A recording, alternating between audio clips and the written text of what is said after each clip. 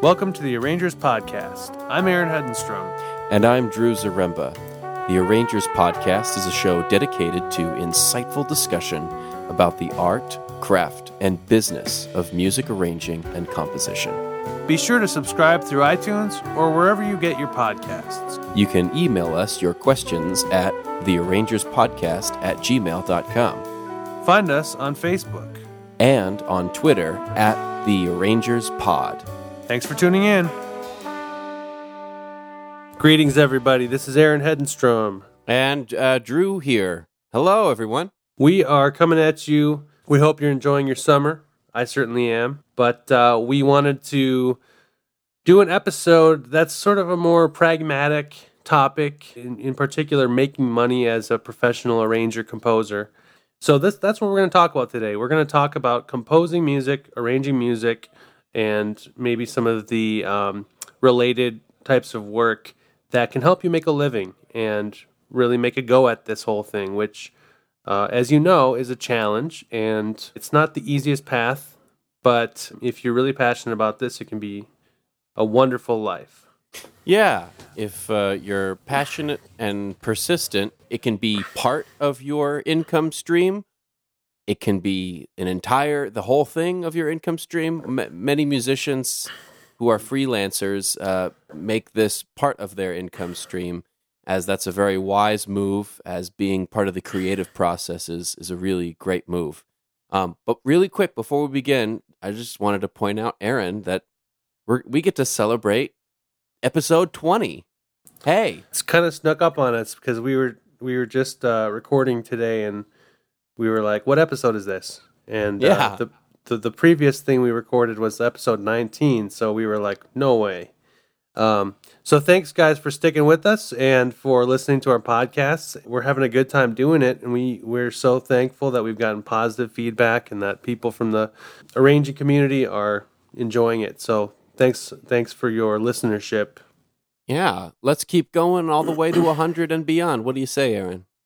We'll see how long we can do this. Yeah, awesome. So I guess we can start with the obvious thing. Aaron, what's the most obvious way that we as arrangers and composers can make money? Well, composing. I mean, yeah. Well said. This is a discipline rather than a income stream, but within the realm of composing, there are a lot of different income categories that we can kind of divvy up here. So for me, I got into writing music as a composer rather than as an arranger. I always looked up to composers like George Gershwin and Tchaikovsky and the great jazz composers. So for me, composing is kind of my first love. I got into composing before I got into arranging, and the challenge with composing is that it's not necessarily a direct, easy way to make money, because for arranging, a lot of times you're doing something functional that someone hires you for, or you're arranging a piece that somebody already knows, and so you kind of have a way to connect with people and audiences and so forth. With composing, you really are presenting new material to the world, and that presents challenges. But let's just get started with different ways that you can leverage that to make some income. So let's say you compose a number of pieces, and you publish and sell the sheet music or the recordings of these tunes. Yeah. Lots of people have done this throughout time, and people who came to our mind were people like Frank Ticheli, Maria Schneider, Darcy James Argue, Gordon Goodwin, many of the more famous composers.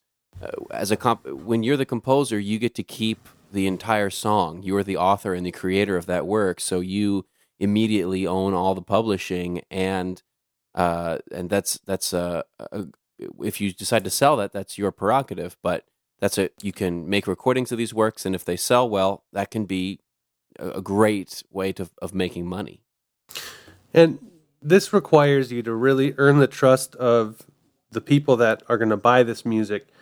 right now, the market for original compositions in the jazz style or in the contemporary styles tend to be educational scenarios a lot of times. Maybe you have other situations. Maybe you have churches or musical theaters or things like that. But if you're composing original music that's instrumental, for example, or maybe it's for orchestra or choir, you're probably shooting for the educational market, and that's the good news is that there's a lot of schools in the world, and if you can earn the trust and the reputation to have a voice as a composer that people want to perform, that thrills and excites the students, so that it's actually an advantage for the teacher to play your music, then I think you can do really well at this. The people we mentioned, Frank DeKelly in the concert band world, Eric Whitaker in the both the concert band and the choral world have done a tremendous job at this. Maria Schneider in the jazz world, Darcy James Argue also in the jazz world. And these are just a few examples of many. Certainly. And with that comes another income stream, which is not only selling this music to those schools, but then being commissioned by those schools to produce more original material that then you can go and publish and sell to other schools. And so you can sometimes get commissioned by pro ensembles, but like Aaron said, schools and school ensembles are the main way of earning their trust and getting commissions this way, and they can be quite profitable. And if you have a number of commissions on your plate, not only did you create a new work, but it's another piece that you can go and sell. So it can be a great revenue stream. Another positive with the commission thing is you're making an impact in the education of whoever you're writing for. Like if you write a high school piece for a jazz ensemble, they're getting the benefit of composing a brand new work. They get to actually see the composition process in action, to actually meet a composer. So there's usually like a educational element to commissions. Certainly. So if you're someone that gravitates towards education and you like to work with students and you like to kind of contribute to a school's community, this can be a really rewarding path. Yes, in many, many ways. Many ways. Many composers will choose to go into an avenue that's largely called library music. And so this is music that is never or very rarely performed live. It's music that is almost always created on the computer using DAWs and MIDI software that is then uploaded to a library or a bank in which creators of film and radio and other kinds of content who need music for their creation can then license your music and pay you to use your piece. It's used a lot in B films and radio and advertisements, commercials, podcasts even. And so this is a way that some people choose to make money by making a lot of library music. And then once you have enough content up there, people who need that music can download it and stream and use it for their own purposes. And you get a piece of profit as you go. Right. It's kind of like you're creating background music for, functions like any kind of media you can think of. And the advantage is that you don't really have anyone telling you how to do it unless you're working for a library that's requesting a specific type of music, which some people do that. But if you're an independent library music contributor, you can basically write the music that you like to write and then accumulate a library of that. So that can be, for some people, they really enjoy that. Personally, never got into it, right? At least Me neither. For the time being. But not enough time in the day to do all these different things. But certainly not. But I know that a lot of people really enjoy it. Composing music for films, musical theater, video games, TV shows, radio, all these things, advertisements. This is a very, very fickle industry that seems to be constantly changing in terms of the general practices, both business wise and musically.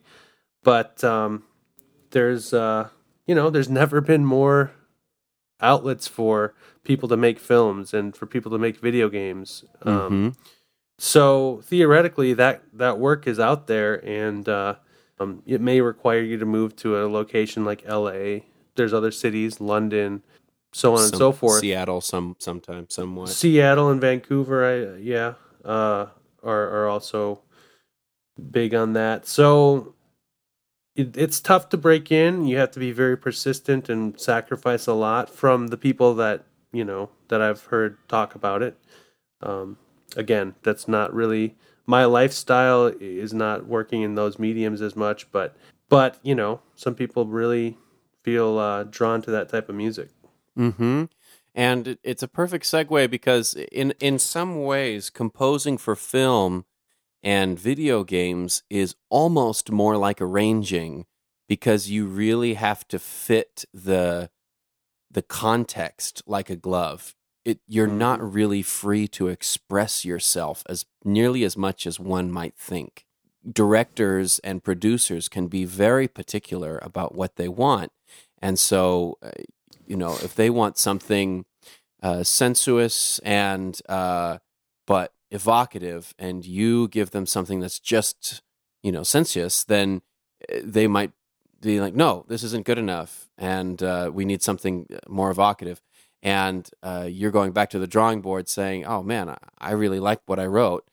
In that way, it's almost more like arranging.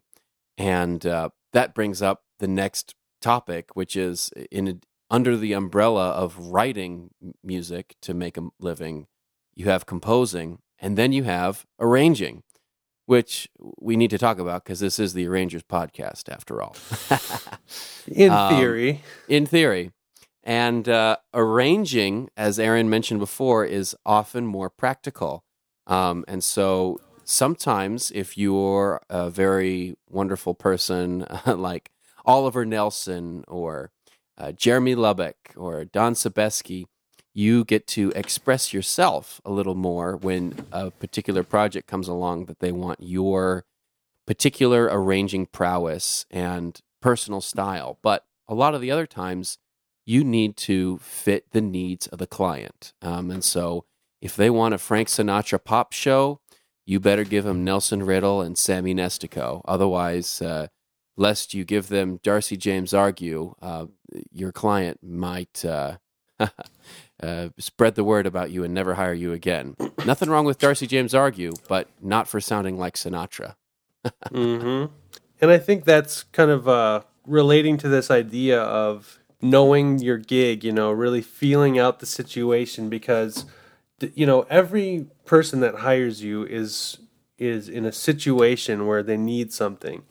And if you're arranging for someone who wants something extremely specific, then you might have to bend some of your preferences for them to make them happy. And frankly, they're paying you, and if they're paying you good money, then that makes it easier to do, for me at least, because then you can say, well, cool, this is what you're paying me to do. I want to make you happy. Now, if it's more of a collaboration where they give you a little more leeway and you know this person well, or they seem like they're open-minded, that can be a really nice thing too.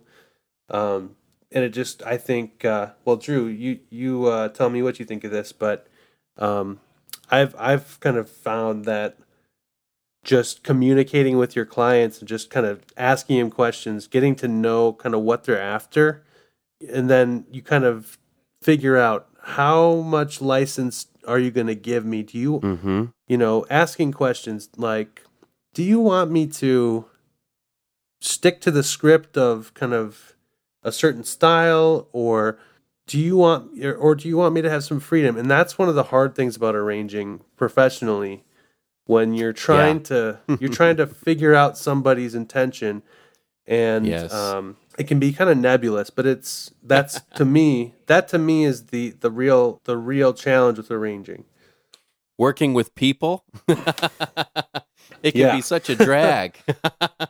Well, I think there's a lot of parallels to things like graphic design. I mean, Yes. I talk to friends of mine that are graphic designers, and they have the same kind of experiences where, a client says, I want this to be blue instead of red, and the designers, if they're not careful, they might go a little too far in fighting the client when, at the end of the day, you kind of have to have a happy medium in some ways. And you can get really good at kind of discussing why you think it should be red and they think it should be blue.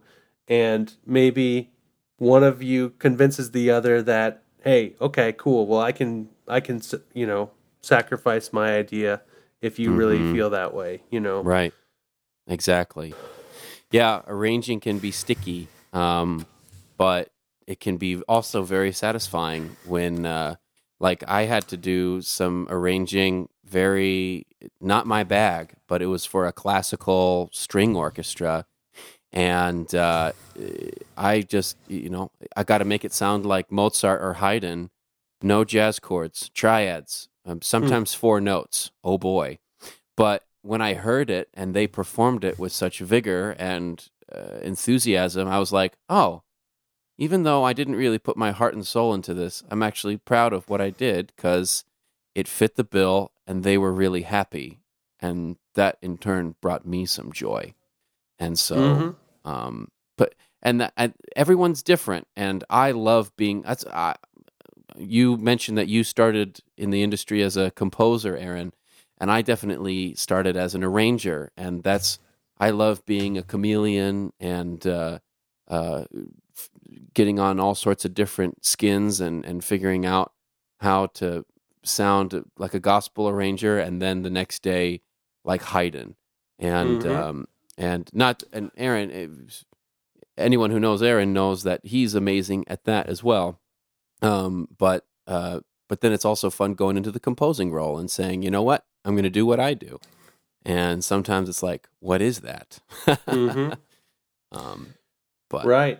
And it's kind of a, not to get too deep with this, but soul searching and kind of asking yourself the questions of, what do I really want to do with my career?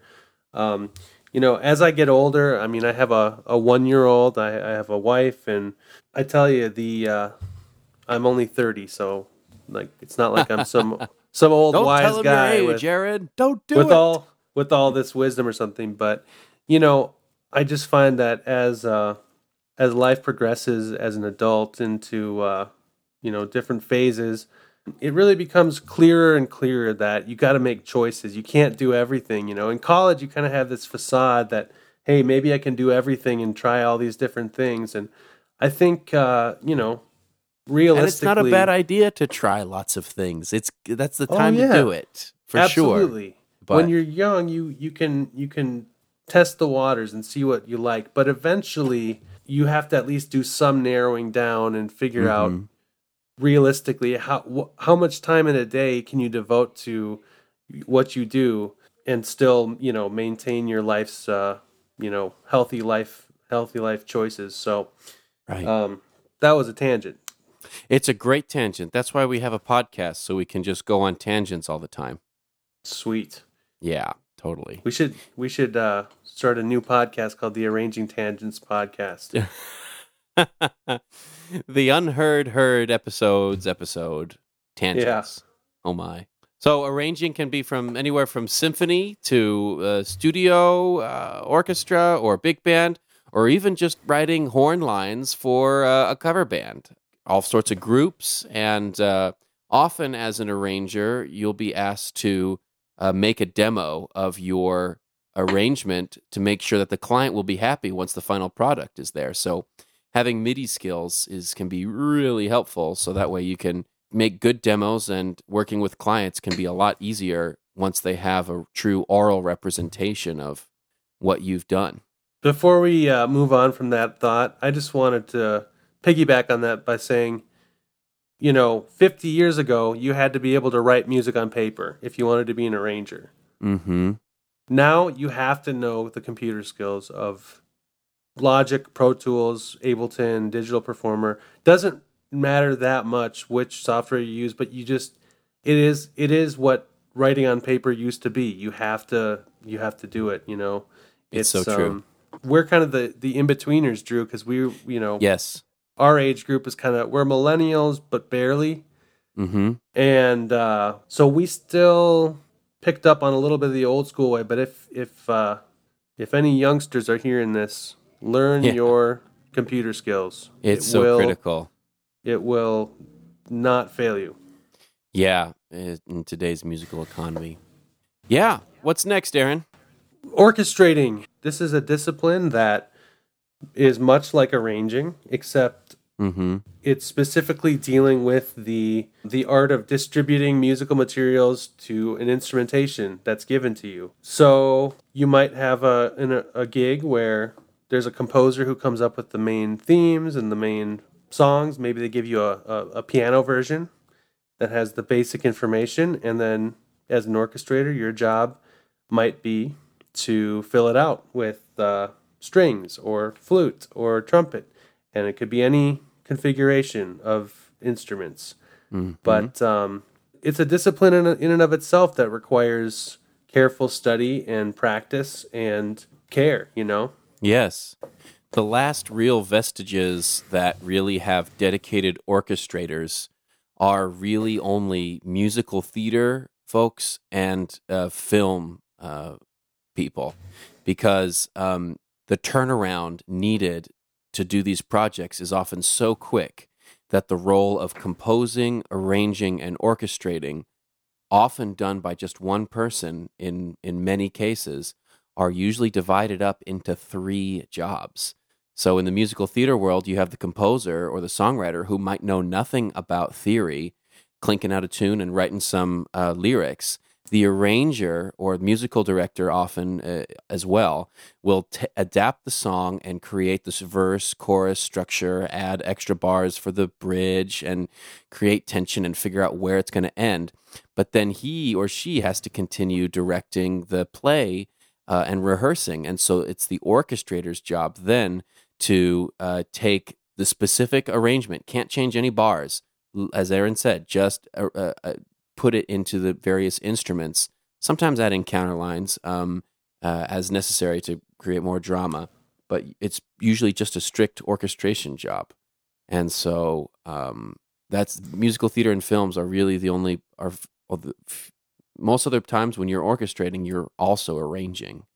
And so it's a very special thing to be doing orchestration for the musical theater or film industries. As a composer and an arranger, you're also an orchestrator too. Like, exactly, you know, you're writing a piece for jazz band or concert band or what have you. You're also dealing with the art of orchestration. So, you know, theoretically, if you're practicing those, you'll have some experience with orchestration as well. The market for orchestrators is maybe smaller than it used to be. But, you know, that being said, there are a number of people out there that compose by playing musical ideas into their DAW using a MIDI keyboard or a guitar or whatever. And maybe they don't have formal musical theory training and they don't know how to write it out. And so maybe as a orchestration specialist, you can be the guy that takes someone's MIDI sketch and writes it out for the instrument, you know, the instrumentalists. Right. So there's, there's definitely some opportunities out there if you look hard enough. Mm-hmm.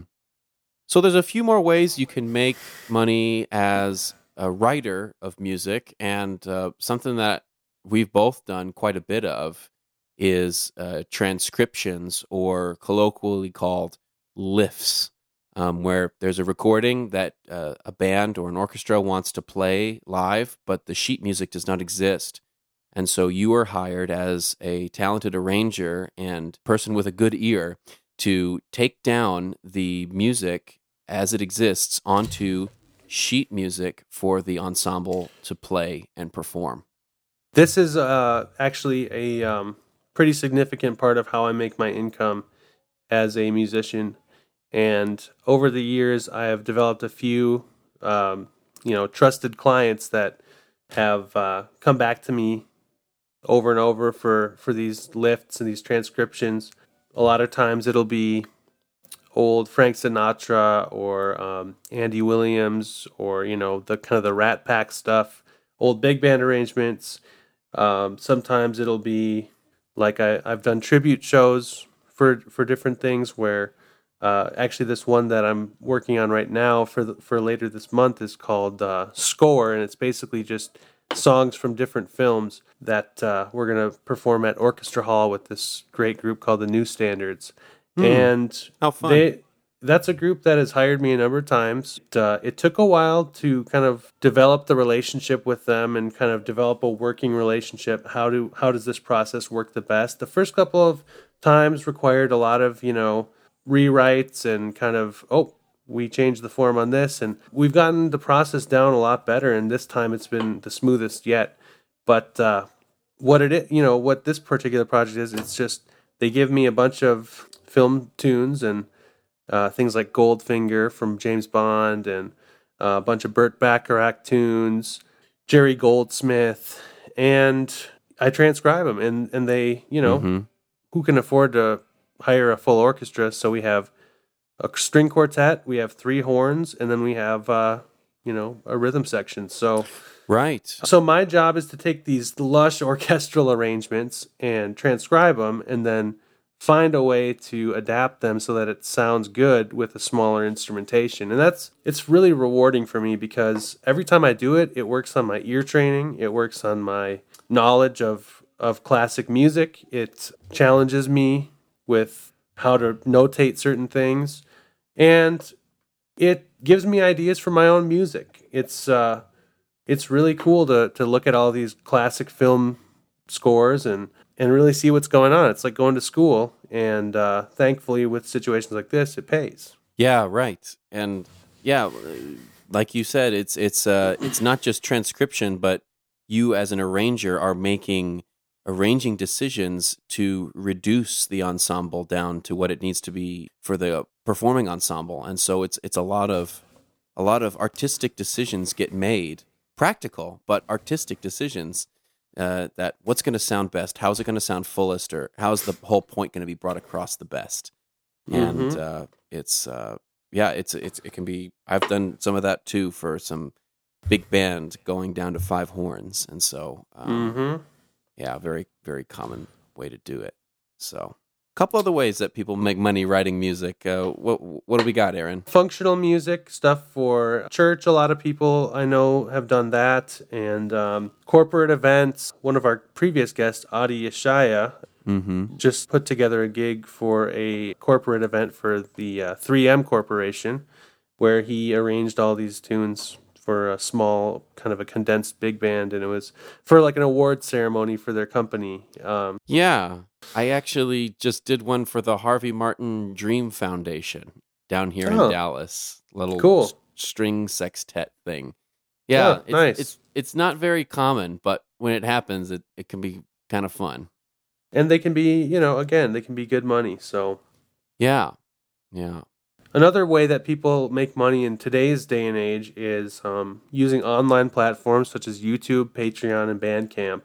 I would say streaming services like Spotify, but no one's making money off of that, so let's not kid ourselves. Nope. But, people like Jacob Collier, Michael League with Snarky Puppy, Wolfpack, a cappella groups such as Accent, Pentatonics, are putting their original arrangements or compositions up on YouTube.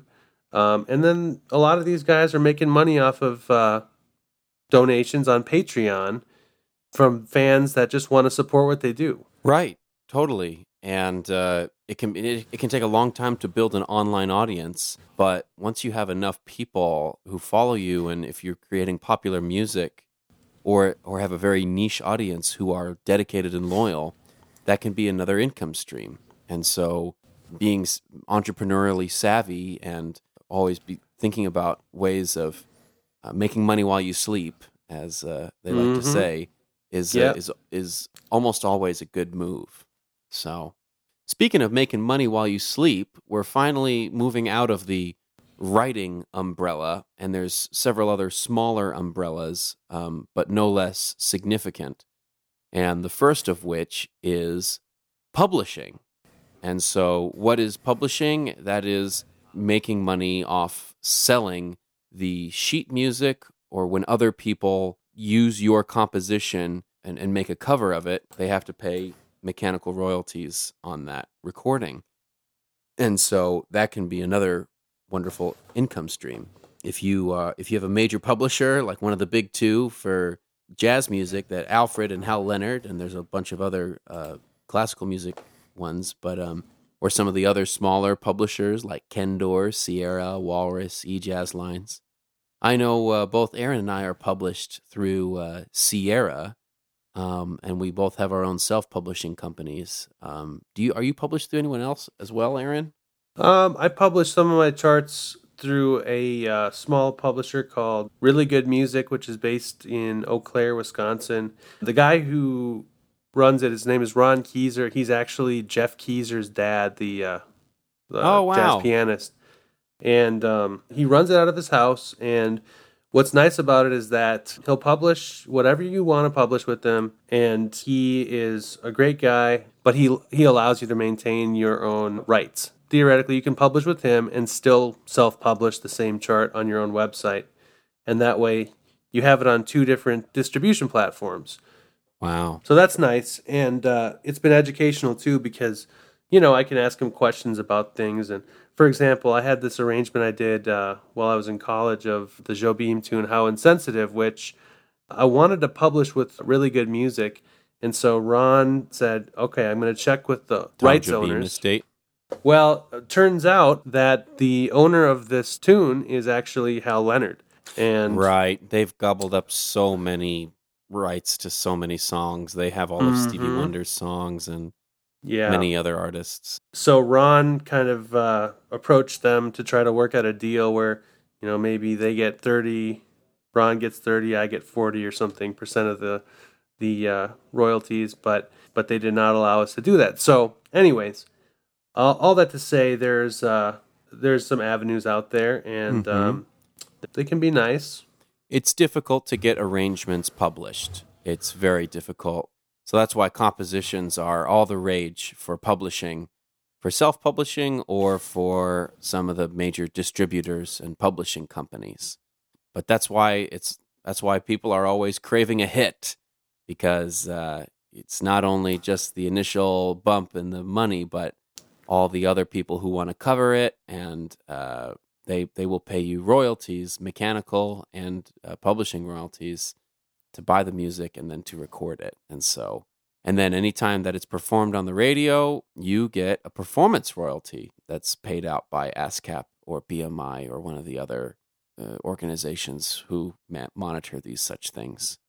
And so publishing can be a great income stream once you have all the ducks in the row to get this going and get the machine going. In the meantime, you try to just get as many things as you can published through yourself or someone else and try to enter in the fray. Moving on from publishing, you can also use your arranging talents as a producer or a music director. Sometimes the lines can become blurred with some of these different roles. But, essentially what we're talking about with a producer is someone that comes in and kind of manages a project for a recording, or maybe it's a live show. But the producer role is a little bit nebulous. It's not always easy to define, but basically they're the guy that kind of keeps the engine going and kind of keeps things in line and oftentimes makes creative decisions. Personally, I have not done a ton of this myself, but Drew, I know you just got done with a producing gig, so maybe you could speak to this. Oh, yeah. I got to produce a singer down here in Dallas. We did a really interesting record, but the whole thing is that as the producer, you're the main vision caster for the project. And so even though you're serving the client, or whoever's paying for it, sometimes it's the record company, but nowadays either you are going in halfway on it as a producer, or sometimes in rare cases like this one I just did, it's independently financed, and so you as the producer then are responsible for, like you said, keep the engine moving, and cast the vision for the project. And so I did the arrangements, most of them, but I actually hired Aaron to do one of them. So Yeah, that was fun. We love working together. And and so he was working as an arranger for me on this project. And so where there were he got to flex some creative muscles, and then I reined him in, and we had that very same conversation that we were having earlier that we have with clients. But it was great because we were both very musically adept, and so we could handle it and figure out where we were coming from. And so but in addition, you're also managing personalities. That's the main real gig with producing. It's managing personalities and organizing the studio, booking the musicians, and making sure that everything's working. But if you're an arranger, you can often get thrust into this role, because you will have your musical wits about you. Or as a musical director on a live gig, being a music director involves a lot of arranging, because you are the person making the decisions on how the flow and the energy of the tune happens. You usually have great musicians at your side, but ultimately you are responsible for the whole presentation of it. And that is a huge arranging task. It can be really easy to glamorize some of these things, like, being a producer is like this kind of, whoa, that's crazy status. But, in all reality, it's a ton of work. So it is. It's a job at the end of the day. You might have some glamorous aspects that come out of it, but only after the hard work is done. Yes, 100%.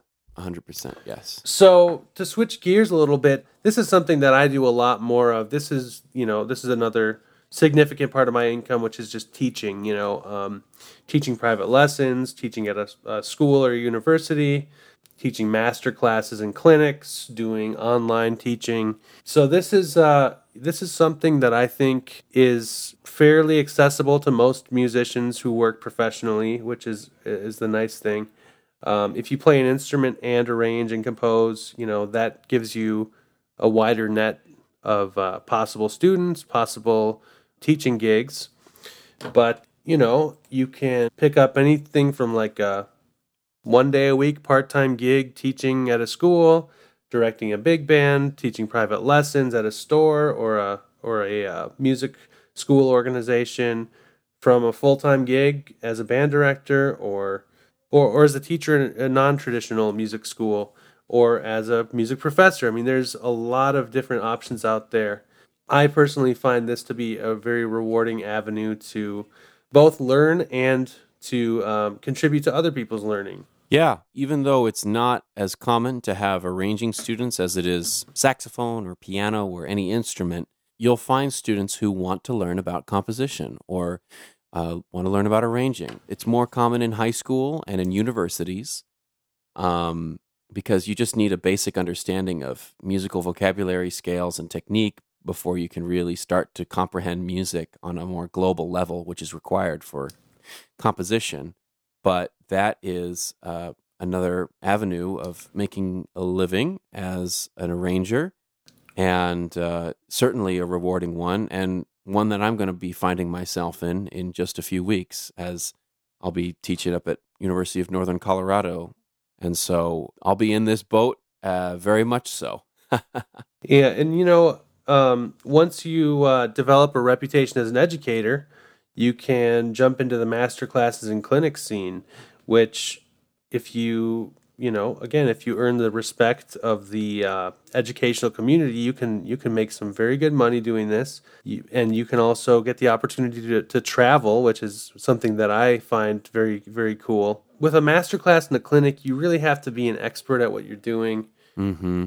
Or you have to have a niche where you're kind of a master at whatever it is you do. It doesn't have to be everything, but like going to college every year, you'd have guest artists come and do master classes. And I know Drew and I have both done some degree of this work, and it's fun. It's fun to feel like you're inspiring students and doing what you do and being appreciated for it. Without a doubt.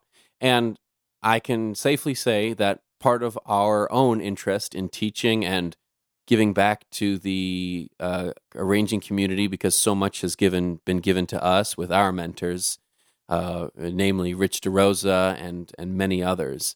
But this podcast is certainly an overflow of that for us. The Arrangers Podcast is our small yet heartfelt attempt of sharing what we know with the community at large in what seems to be that there isn't a whole lot of discussion on this topic. There's some great YouTube channels that sometimes cover arranging, but not a lot of topics that are squarely focused on composition and arranging.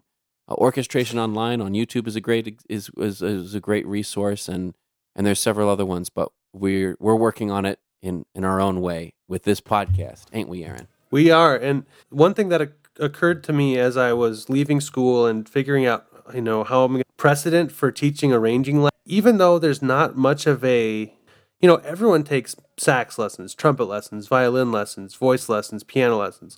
That's completely normal for people. But it's not that normal to do arranging lessons, composition lessons. Mm-hmm. So if you're the guy that can do that, and if you're, savvy enough to market it and to build it up over time, you might be the guy who does that. I have saxophone students that come to me wanting to learn jazz saxophone, but part of the reason that they came to me is because they've heard my arrangements and they want to learn some jazz arranging skills as well. So it's one of those things where it's kind of like, it kind of sets you apart as a teacher. If someone wants to kind of explore arranging as well as playing, you could be somebody who gives them the dual experience, and that can be one reason why you're the person for them. Well said. Well said. Only a few more buckets to dip into, as we've done our best to cover all the ways you can make money, and hopefully that it will inspire you writers out there, or maybe some of you non-writers out there, to get on this wonderful way of helping your income as a freelance musician. And one of the less glamorous ones that I've been a big part of, and is of copy work. There's actually nothing really arranging about it, other than being an arranger, you have to know how to make good manuscript for your music notation. And so when I was talking about musical theater, you have a composer, an arranger, and an orchestrator, and often a separate copyist who takes the orchestrator's work and then prepares it for the musicians. And sometimes it pays really well, and other times it's mediocre.